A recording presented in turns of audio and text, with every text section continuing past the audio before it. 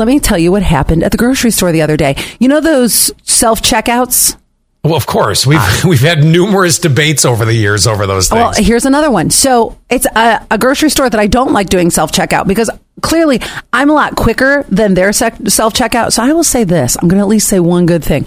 Weggies, I scan, go. I never get stopped. It's a very smooth process. I'm at a different grocery store that, I visit from time to time. And I said, Zach, let's do self-checkout. And he's like, okay. So it's every single thing we scanned.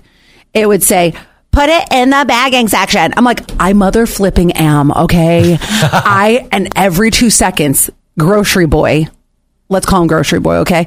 Grocery boy has to come with his little card and go, okay, now you can scan the next thing. I got so frustrated. And he, I think, thought it was kind of funny. And he's like, this thing just doesn't like you. I want him to be like, no, this is how it always goes every time I'm at this grocery store. I don't know why I chose self-checkout in this option. So there are different levels of self-checkout at different grocery stores. You're right. That's right. So we finished, but then we had those 5-gallon water jugs that were in the car. And Zach's like, this is a you thing. You go and exchange those. Cause we didn't want to grocery shop with 4 of them. That'd be a very heavy cart. So I'm like, fine, I'll do it.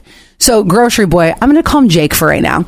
So I said, Jake, I specifically went to self-checkout. I said, Jake, let's do it again. And so he pretty much rang him out for me, right? Well, I have Zach's card because that's how it goes. I make him pay. So I have Zach's card and I accidentally put in my PIN number because you just do that out of habit, right? I know. Yeah. Exactly. And you know what grocery boy says to me? Are you sure you have enough money in this account?